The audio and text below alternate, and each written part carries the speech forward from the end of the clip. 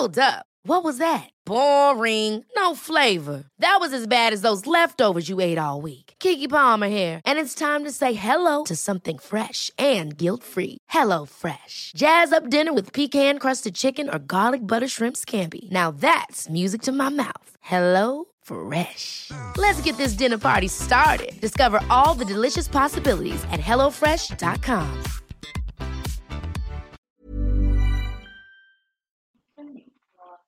Are there things I need? I don't know if they are. One of them I had 60 of. It must be a really easy one to get. Let's see. Right, Rachel. Yeah, that one's new. Welcome to the land of bourbon and bad decisions. This is Relentless Daring live on podbean.com. Again, as I do every week, thank you for tuning in. Thank you for listening. I can't do this without your support. So please be sure to go to patreon.com/relentlessdaring1 and become a patron today. That helps, keep the equipment upgraded, pay for subscriptions for hosting, because as much as all the fine folks at podbean.com are, as nice as they are to me to allow me to come on here and bloviate at y'all for an hour every week, it does cost money to host. So again, that's what that goes into, is keeping this on the air. Again, oh my goodness, my soundboard is trying to fall over. The joys of live radio. But so this week is the world is on fire. And that's mostly kind of talking about, pointing to California. There's a couple other things I want to discuss where it legitimately feels like the world is just losing its ever-loving mind. So, I mean, because as soon as all these wildfires begin popping up in California, the first thing that comes to everyone's mind is global warming. It's getting hotter, everything's drying out, so it burns. Well,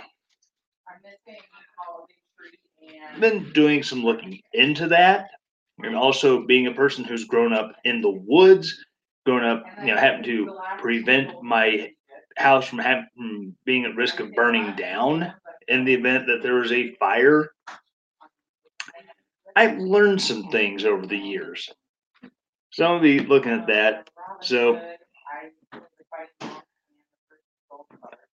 oh my goodness, everything's going crazy in here. But no, and it's just been also another thing I want to look at is apparently the good lieutenant colonel who went before Congress and testified about the quote infamous phone call, end quote, or I guess if you're Adam Schiff, it's infamous. If you're Donald Trump, it's the perfect phone call to the Ukraine. Now, there's some stuff that was brought up in testimony by the good lieutenant colonel that you have a few questions about, and then looking at the devaluing of life. There's a story come out this week about how there's doctors in the Netherlands.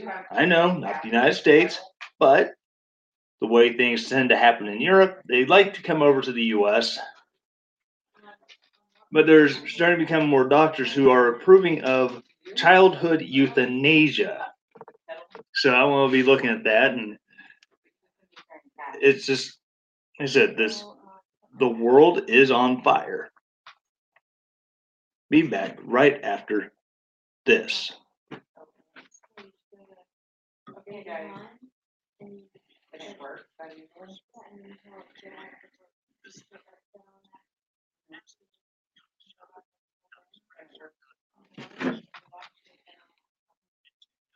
What about circuit? The middle one in the middle. Oil.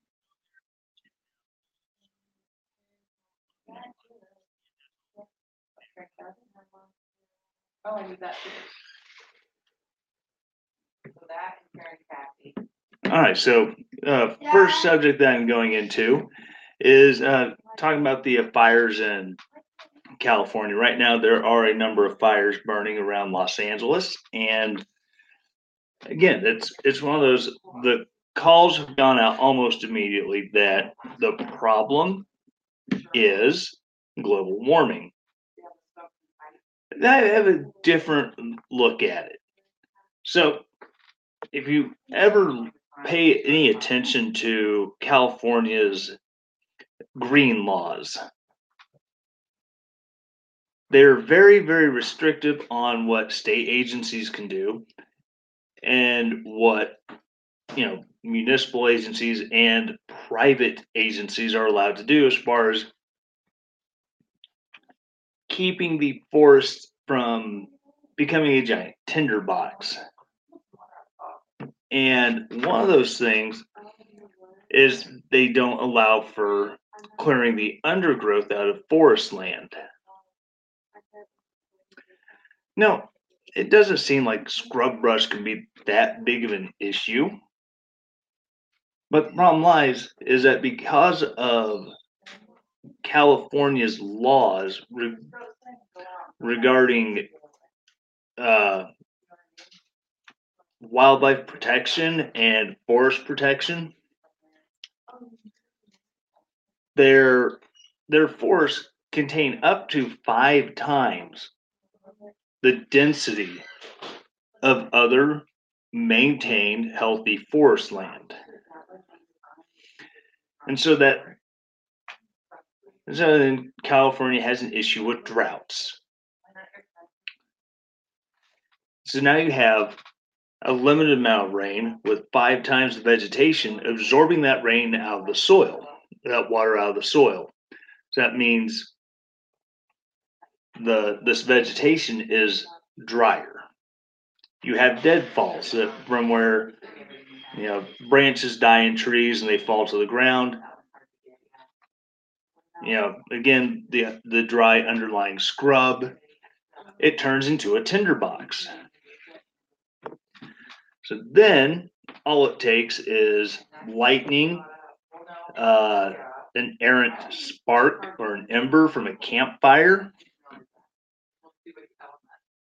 some jackwagon just trying to do as much damage as possible by starting a fire, and that's all it takes. And you compound it with the Santa Ana winds that come every, and it just causes what could be something very manageable and takes it into something scary. Now, one of the big ones is they've been talking about this week is the Easy Fire, which oddly gets its name because it started near Easy Street in West LA.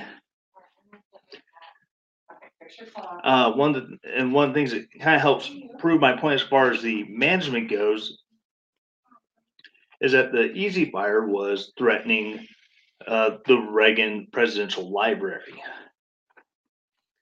Well, Ronald Reagan, when he was alive, before he was President Reagan, before Alzheimer's and all that, he was very proactive on maintaining his property.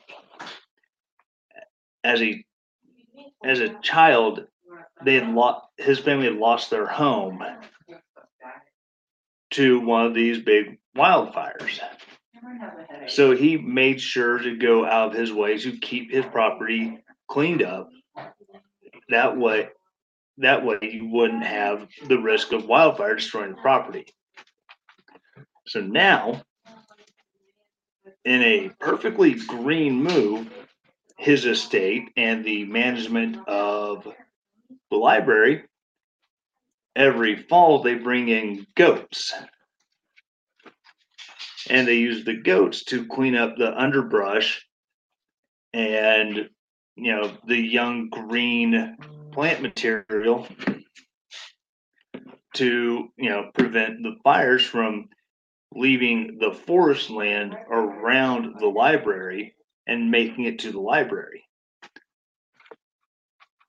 Now, another one of the problems that has happened is because of the strict regulation on forestry. You no longer have log roads that go into forest land, and those themselves begin to create small fire breaks and allow for uh, the brush trucks to get in to into the heart of the woodlands where they can combat fires and begin making bigger fire breaks out where they can attack it before it gets to populated areas.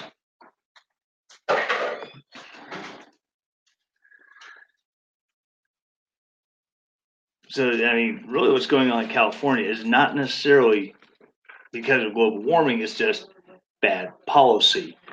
Donald Trump took a lot of flack last year when after or during one of the big fires where he was attacking California on their forest policy because, oh my goodness, how dare you say it's our fault? It's global warming. How dare you? I mean, it's absolutely ridiculous when you can't look at any possibility other than it's mankind's fault because of a global tragedy that mankind is creating. But when all actuality, it's, well, we don't have enough water because we haven't built a reservoir since 1972. But our population, it hasn't grown in the last 45 years.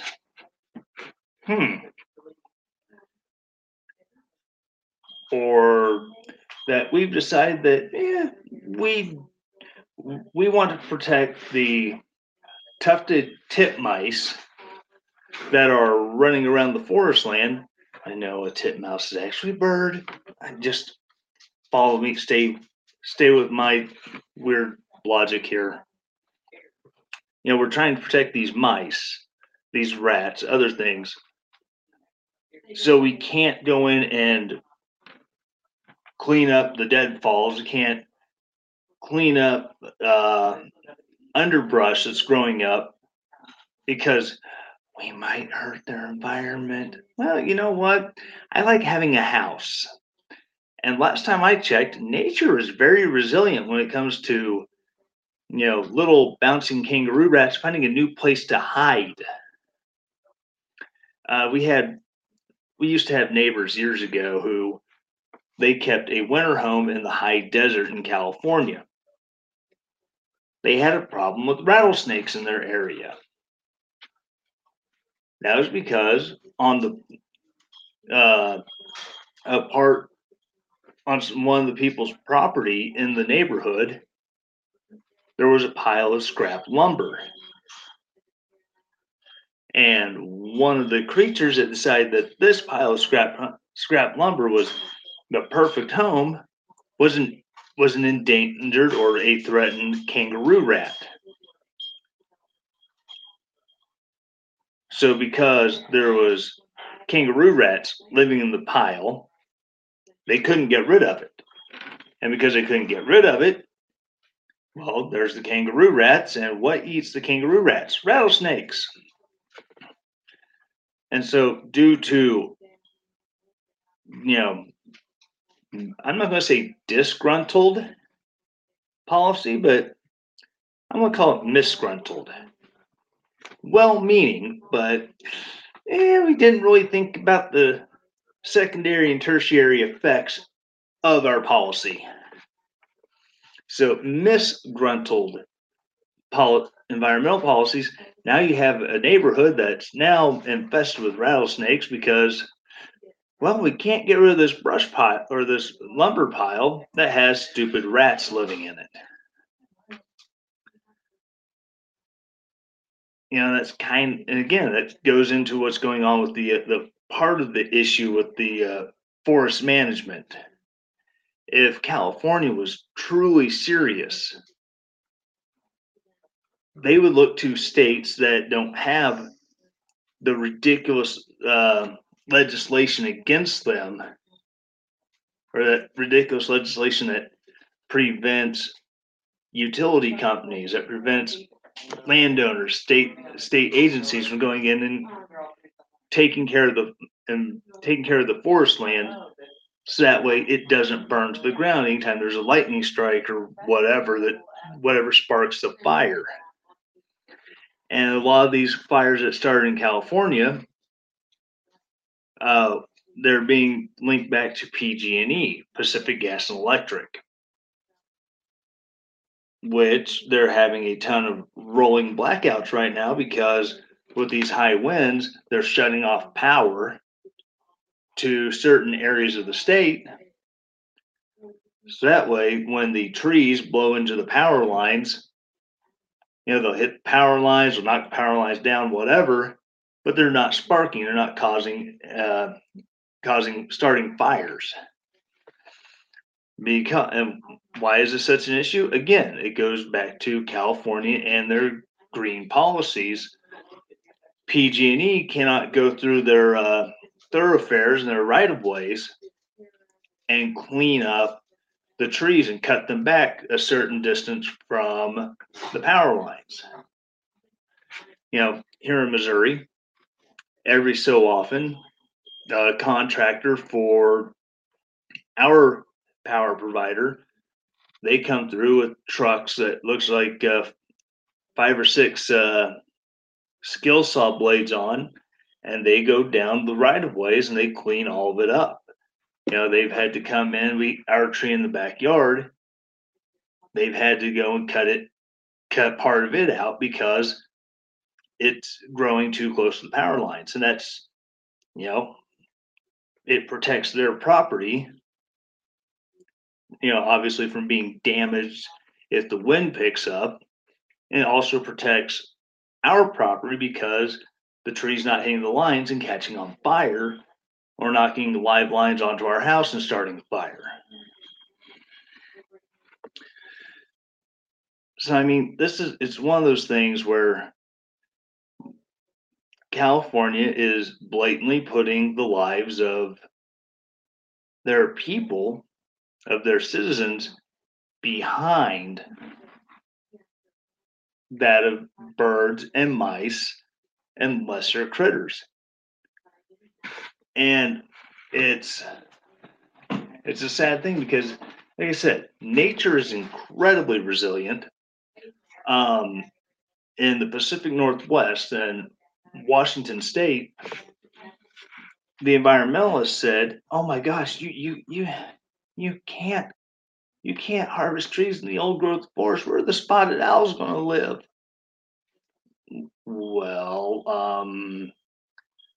okay, we won't harvest in the old growth forest. We'll only use the second and third growth forest where we've already harvested and the trees are getting big enough to reharvest.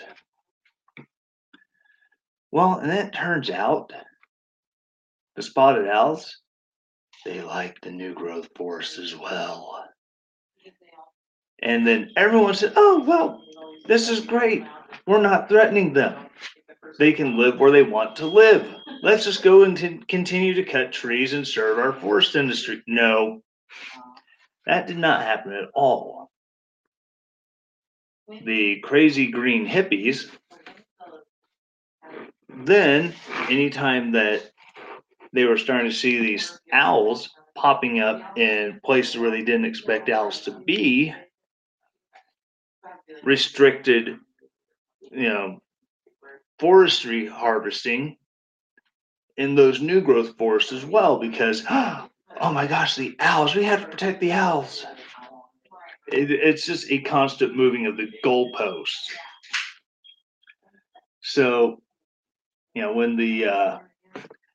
when all the dumb hippies come out and say, well, we're just doing it for this, we're just doing it for that.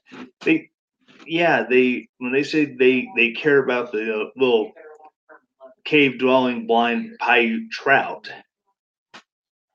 that's literally, they care about that trout more than they care about someone being able to get water out of that cave system, so that their community has drinking water.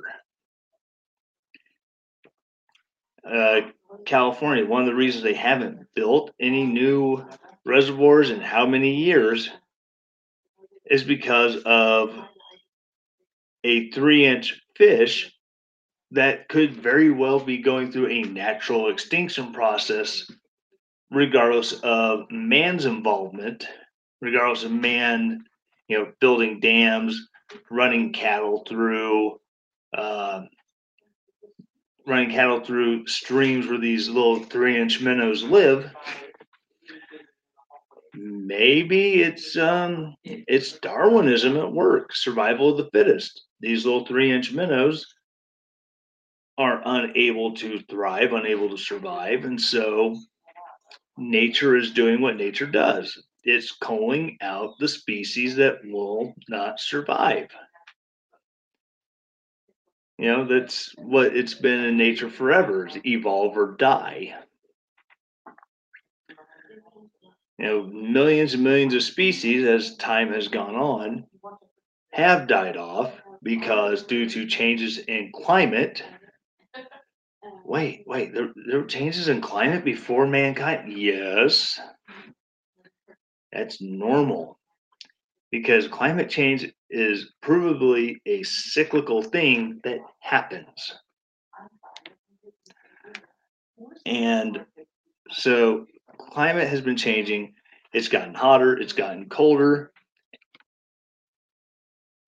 The dinosaurs died off for whatever reason. Man didn't cause that issue. Then the ice ages came, and we got these large, hairy beasts. Then the ice ages ended, and suddenly these large, hairy beasts could not sustain themselves anymore because it's too hot of a climate for them. And they died off, and they were replaced with something less hairy. It's the nature of nature.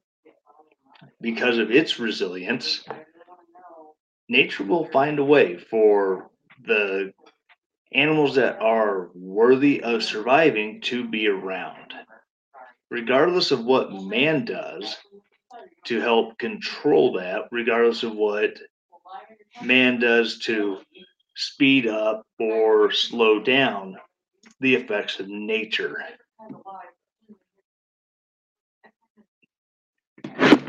Oh my goodness. So that being said, it's all of this is a matter of California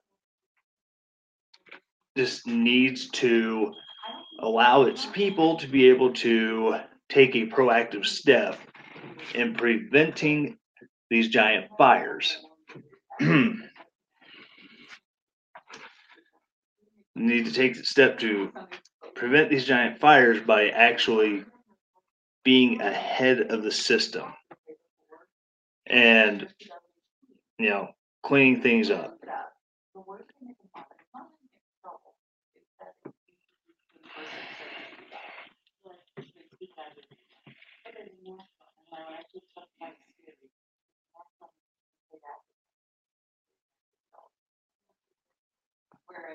All right, so getting back into it, one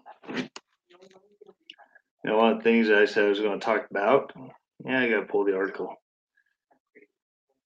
I had a Washington Post story in here. Doggone it. Here it is. So this article is Washington Post, because democracy dies in darkness. They ran this story. Headline: White House official who heard Trump's call with Ukraine leader testified that he was told to keep quiet. And first of all, is the White House, is the executive branch. They do have the authority to decide what is executive privilege and what is not. So if they say, hey, this is privileged conversations, we don't want you testifying, they kind of have that ability, but that is neither here nor there at this point. Reading from the article, several days after President Trump's phone call with the leader of Ukraine, A top White House lawyer instructed a senior national security official not to discuss his grave concerns about the leader's conversation with anyone outside the White House, according to 3 people familiar with the aide's testimony.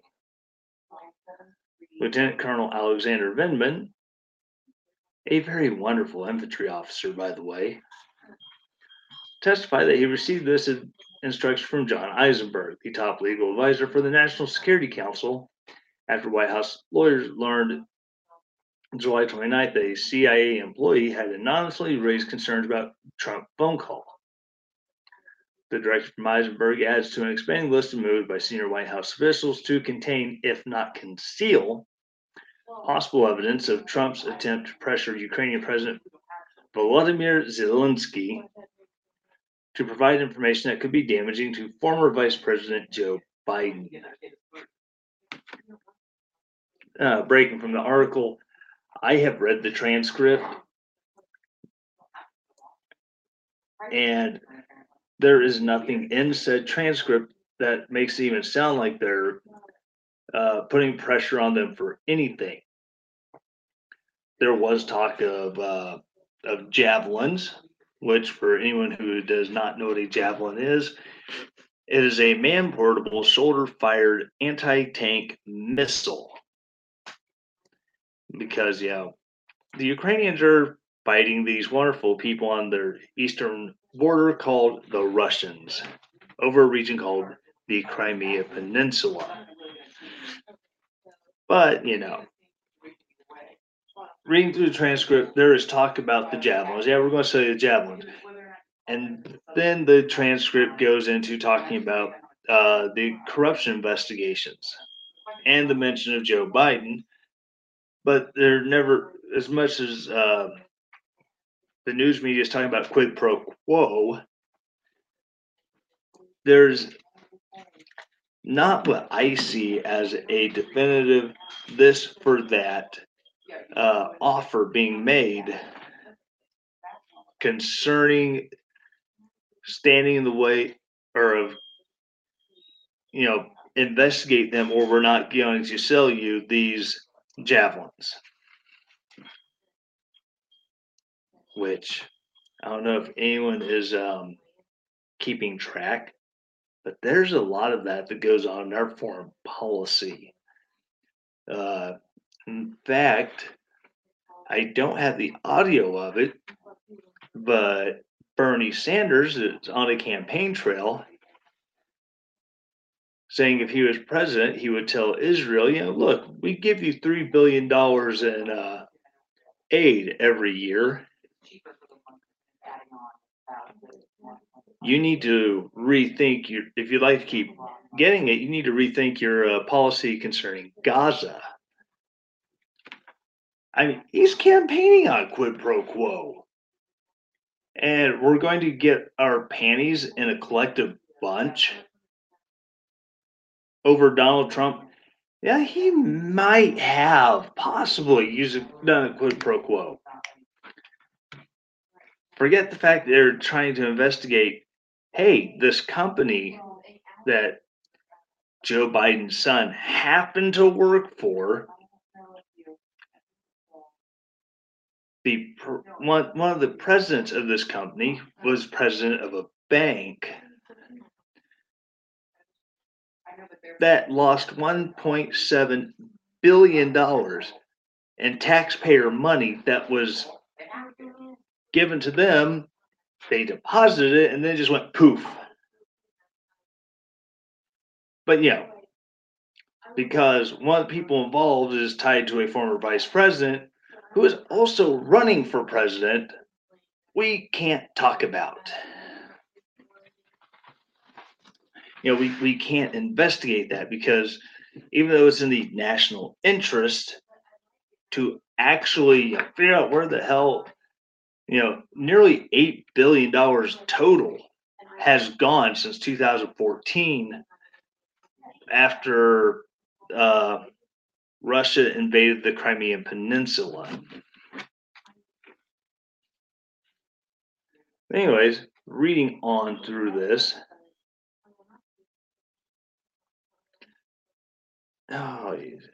Sorry, I had an ad pop up in the middle of the article. The instruction to stay quiet came from the White House officials who had already discussed moving a rough transcript of the call into a highly classified computer server. And the instruction was delivered by Eisenberg, who would later be involved in the administration's battle to keep an explosive whistleblower complaint about the call from being shared with Congress. Again, pause. Because the IG, or the ICIG, I guess, the Intelligence Community Inspector General said, wait, this is secondhand. Oh, okay, I have to run down some leads. I want to check on this before I send it up. And that was after the whistleblower went outside the chain of command, went outside what was the prescribed formula for doing one of these reports, and he went to his buddies who worked for none other than Congressman Adam Schiff.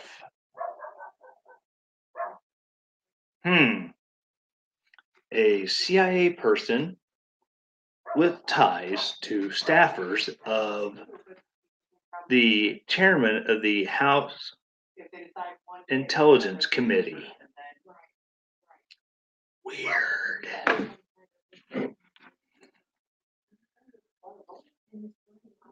But then, he doesn't have first-hand knowledge. He has second, third-hand knowledge. And so the IG has to actually track down and go, does this qualify to go to Congress immediately? Or is it one of those things that's kind of, it's not founded. So we're just going to, it's just going to go away. But, it is what it is. Reading on, the interaction between Eisenberg and Vindman suggests that there was a sense among some of the White House that Trump's call with Zelensky was not, as the president has repeatedly claimed, perfect. And it threatens to undercut Trump's argument that the expanding impeachment inquiry is politically driven. Quote, if this is such a perfect call, why is everybody going to these extraordinary lengths?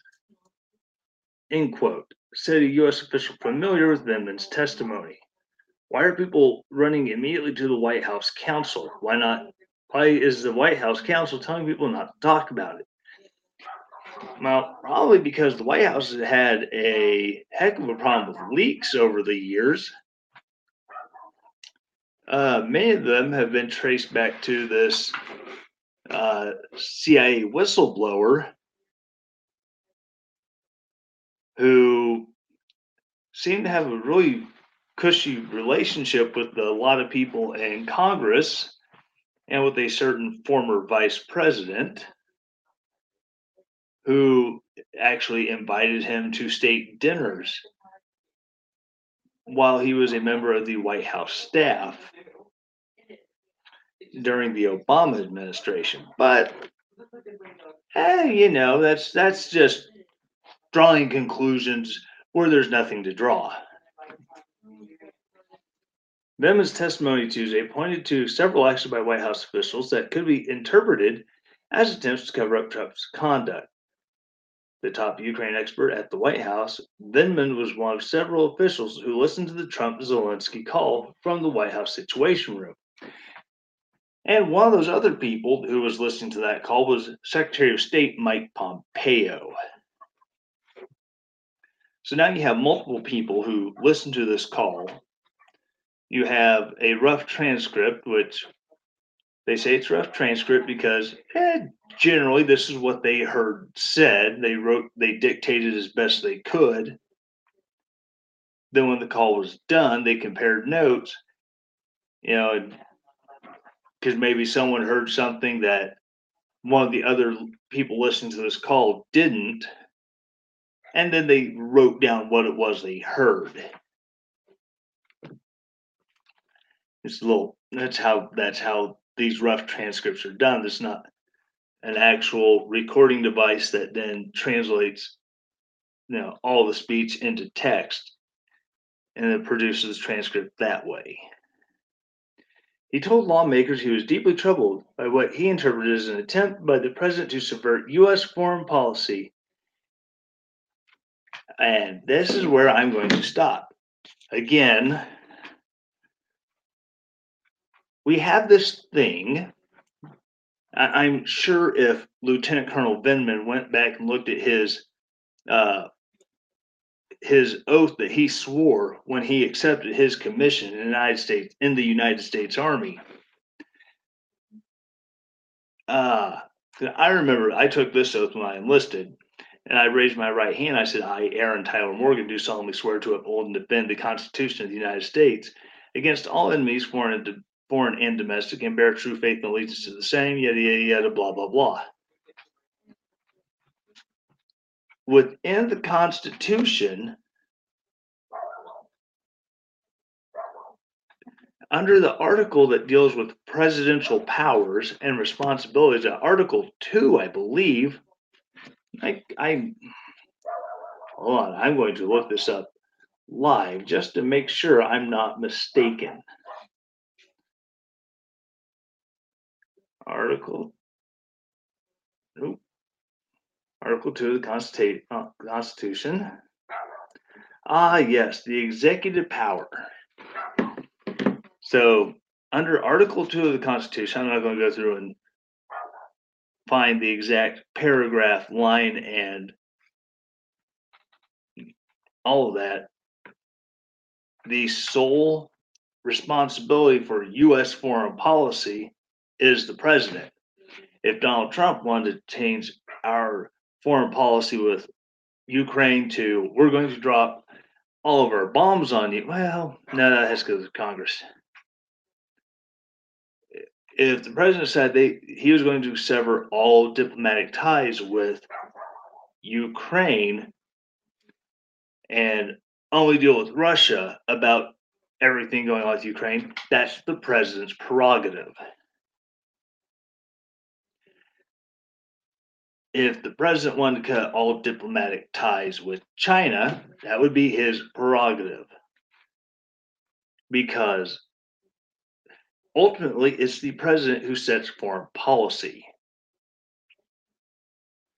And Lieutenant Colonel Vindman does not want to accept the fact that Donald Trump has a different foreign policy goal than his predecessor, Barack Obama. And that is what has led to,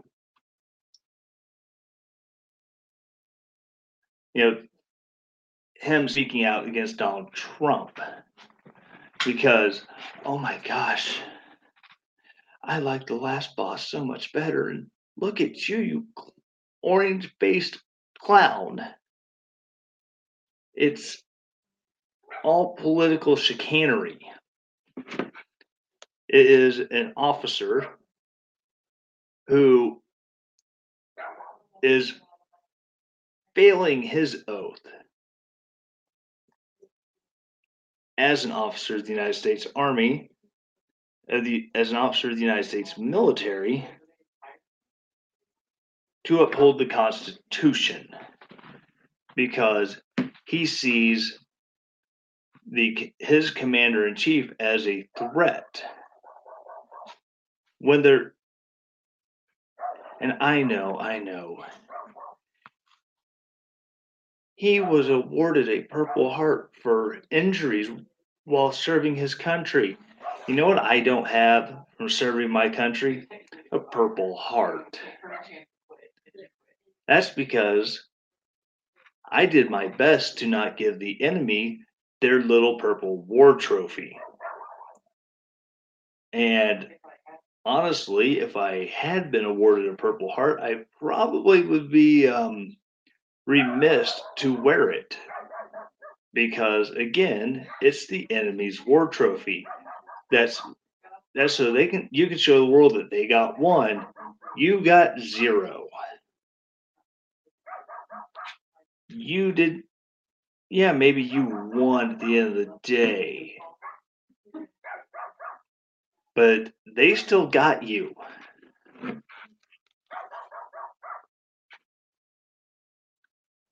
Reading on the article,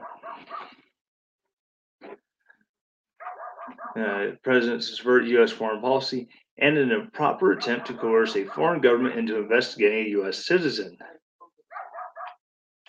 We've had a previous president who used presidential authority to try to affect the outcome of a foreign election. So I really don't think they've got a whole lot of room to stand on. Vindman said he relayed these concerns to Eisenberg within hours of the phone call, according to the people familiar with Vindman's testimony who spoke on the condition of anonymity to discuss closed-door testimony. While meeting with Eisenberg, Vindman said he heard the legal advisor turn to another attorney in the room and propose steps to restrict access to the rough transcript. Again, it is a White House that has been plagued with leaks since from the time he set foot in that office. There's a reason why they were trying to restrict access to it, because it will probably be used against him at some point. Turns out they were correct, it was used, and they ended up releasing the transcript as we didn't do anything wrong. But again, that's neither here nor there. Move described in the whistleblower report as an attempt to, quote, lock down, end quote, what lawmakers now consider the most damaging piece of evidence about Trump's intent and conduct. Vindman also testified the transcript failed to capture several potentially important words or phrases, including a reference by Zelensky to a Ukrainian energy company, Burisma, that had employed Biden's son, and that Trump wanted investigated. Again, looking at Burisma, one of the board members was the president of the Ukrainian National Bank that had deposited by the nation of Ukraine over $1 billion that all magically disappeared because who cares if tax money went to waste? I mean, you don't hear people bitching and moaning every time they drop $1 million grant to invest or to research something at a university that has absolutely no bearing on anybody's lives. So who cares about $1 billion? Well, frankly, I care. We are a country that has $23 trillion in debt. If we are aiding foreign nations, it'd be nice to know that that money is actually being used, not just being siphoned off in some form of graft to, support the lifestyles of oligarchs and other members of the thugocracy in a foreign country. I mean, if we were dumping during the 80s and 90s, if we were dumping $1 billion a year into Colombia,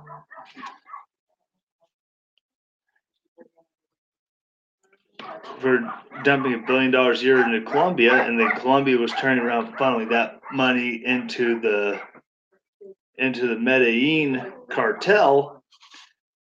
I mean, wouldn't we have a right to know if the Colombian government was doing that? That's what I said. Honestly, I don't know what's going to happen with all of this as far as Donald Trump impeachment. I mean, I'm 99% sure that the House will vote to impeach. I am 99% sure that the Senate is going to, acquit him of any of these charges.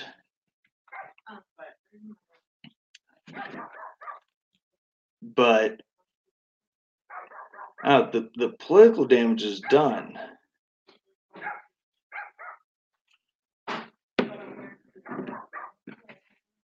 Now, I've always tried to be fair and impartial when it comes to Donald Trump.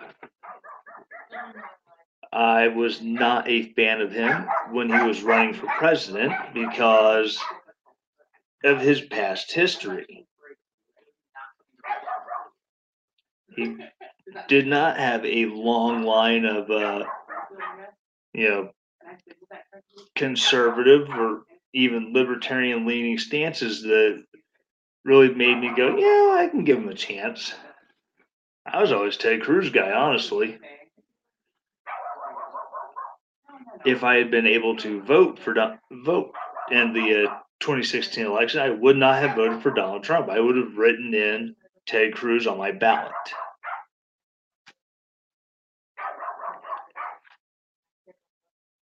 However, there's a lot of stuff that Donald Trump has done that I think was good things. Not necessarily great, but good. You know, a modest tax cut, which could have been better, and number of other policies. We got Neil Gorsuch, who there's times where, because of his libertarianness, he's almost a little too socially liberal on some things when he interprets the Constitution. And so he rules in a way that I might not necessarily agree with. And then there's time, he's right. He's ruling the way I would like to see it rule. The border wall, fence, barrier, unicorn thing. I don't see it happening. There's too many special interests that will prevent it. Again, that's one of those neither here nor there kind of things. But if evidence came out where, oh my God, we have him literally on video and audio tape saying, you're going to do this, blah, blah, blah, blah, blah, and an actual illegal thing, trying to bribe a foreign official, accepting a bribe from a foreign official, then I would stand behind impeachment. Because if he's being bribed, leveraging money and aid, we've done that for forever in this country. And for people to suddenly decide now that, well, that's an impeachable offense. How dare the president threaten to withhold aid, funding, weapons? It's his prerogative. However, I don't know. This is one of those topics that's going to be debated hot and heavy for the next 20 years. Was Donald Trump in the wrong? I don't know. I haven't seen sufficient evidence to tell me he has. And looking at what's available, drop it. It's the best I can figure. Be back right after this.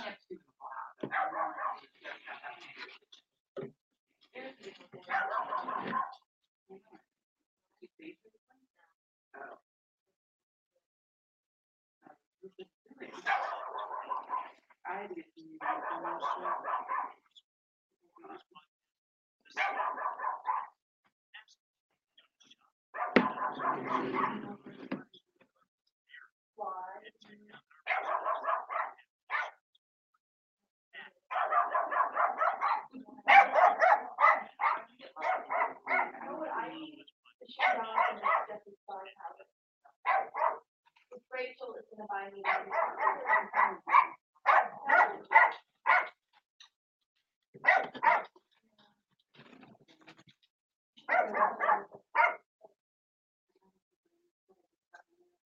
All right, jumping back here. Final story of this episode of the cast. Study: 84% of Dutch pediatricians want euthanasia for kids. This article comes out of Church Militant. And keep in mind the sample size for this survey is very, very small. Granted, it's the Netherlands, and maybe they only have this many. I'm trying to find that, but yeah, euthanasia for kids. Reading from the article, according to a survey, pediatricians in the Netherlands overwhelmingly favor euthanasia for young children. A coalition of hospitals published the study in late September. Specifically, it indicates that many doctors support euthanasia for children 1 to 12 years of age. Currently in the Netherlands, newborn infants over 1 year of age can be subject to involuntary euthanasia. Children ages 13 to 16, meanwhile, can agree to be euthanized if they have parental consent. Euthanasia is still forbidden in the Netherlands for children ages 1 to 12, although the survey shows a surprising number of doctors who work with children for a living would like to see that changed.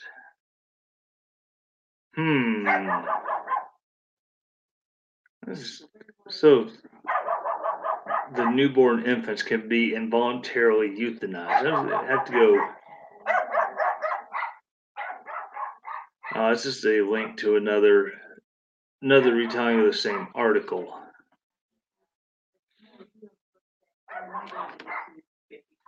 But reading through the article, really it goes to the question of end of life treatment for terminal children. Typically cancer patients. But I don't know. It's if an adult with terminal cancer wanted to make that decision, that I don't know. That's a really hard thing to do, because if they are in a lot of pain and suffering, I understand, and maybe after years and years of battling a horrible disease, they're done. I'm not saying I condone the choice, but I certainly understand it. But I don't. And children, no one wants to see a child suffer. But at the same time, I think my biggest thing is if there are that much pain and suffering that they're looking at suicide, or I'm sorry, that's insensitive. Euthanasia. Say that with the air quotes around it.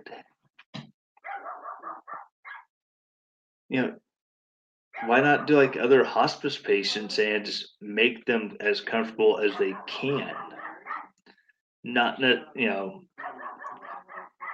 granted, they're probably going to be in a fog and not really responsive, but I mean, if it means they're not suffering and it allows them to ease into their end of life and their certain death without actually killing them, I think that's one thing. But just be like, well, Jimmy, it's been a long, hard fight, but hey, if you say you're done, all right, doc, bring that needle in.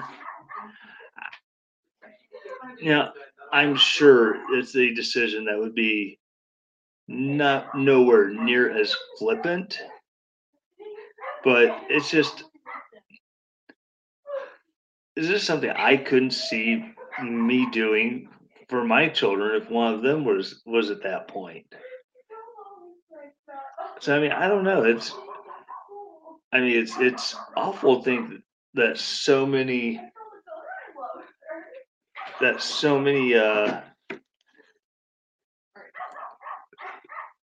of course, I say so many, I think it's like 31 out of like 38 pediatricians. So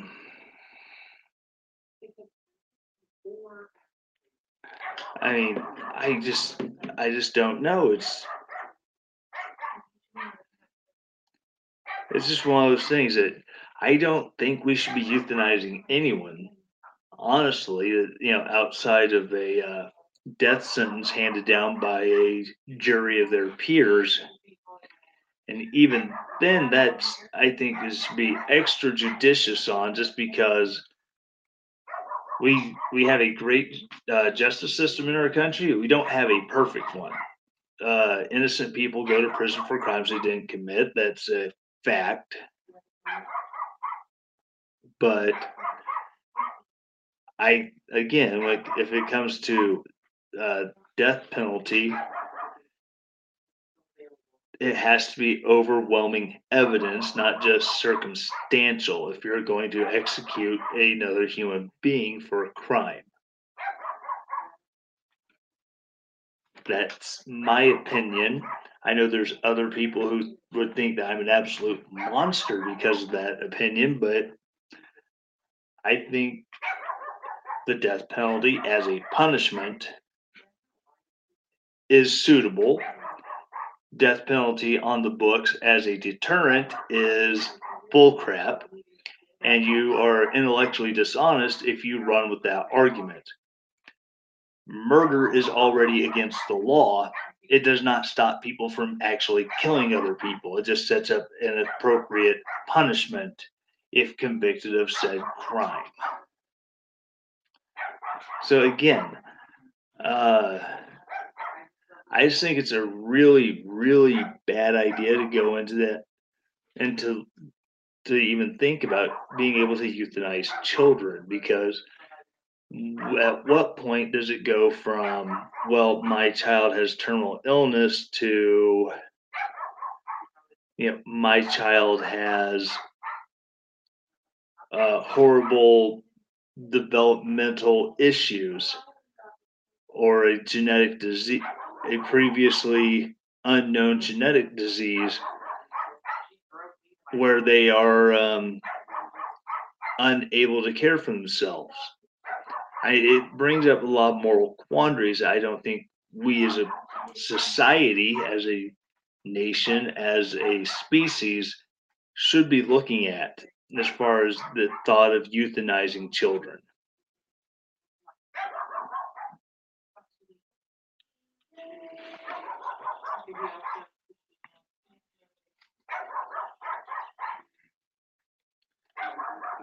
All right, so that's going to wrap up this week's episode. Again, thank you all for listening and tuning, or those of you who listen to the podcast, thank you so much for going back and checking it out. Remember, podcasts available, Apple iTunes, Google Play, Stitcher, Spotify, iHeartRadio. It's your favorite podcatcher. Shout out to all my listeners in Ireland, Canada, South Africa. Apparently, I'm getting a decent number of listeners in Kenya as well. So, top of the morning to all of you, and to especially those Australians. Gotta love those kangaroo folk down there on the other side of the globe. Again, so go to iTunes, you listen to it there. 4 things. Number 1, subscribe. Because as you subscribe, it runs the numbers up, and it helps out the algorithm to get more people to find me. Number 2, rate it. Those 5-star reviews, they add up. Again, it gets more people like you into the community, so we do all this together. Write a review is number 3. That way someone sees it, they can read the reviews, decide, okay, well, this person has this good thing to say, this person has that bad thing to say. Hopefully they ignore the bad people, only listen to the good reviews. And number 4, share it podcast, kick it out there amongst your friends. Say, hey, check this out. Maybe you'll like it. I don't know. There's 4 things. Again, thank you all so much for tuning in or listening on the podcast. If that's your thing, come back in next week and we'll see what kind of shenanigans we can get into. Until then, stay relentless.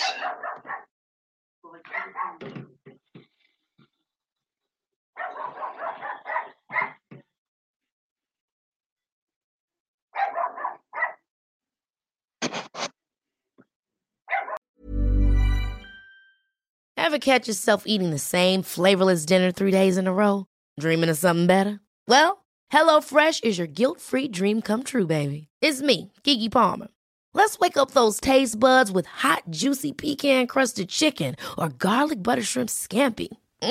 Hello Fresh. Stop dreaming of all the delicious possibilities and dig in at HelloFresh.com. Let's get this dinner party started.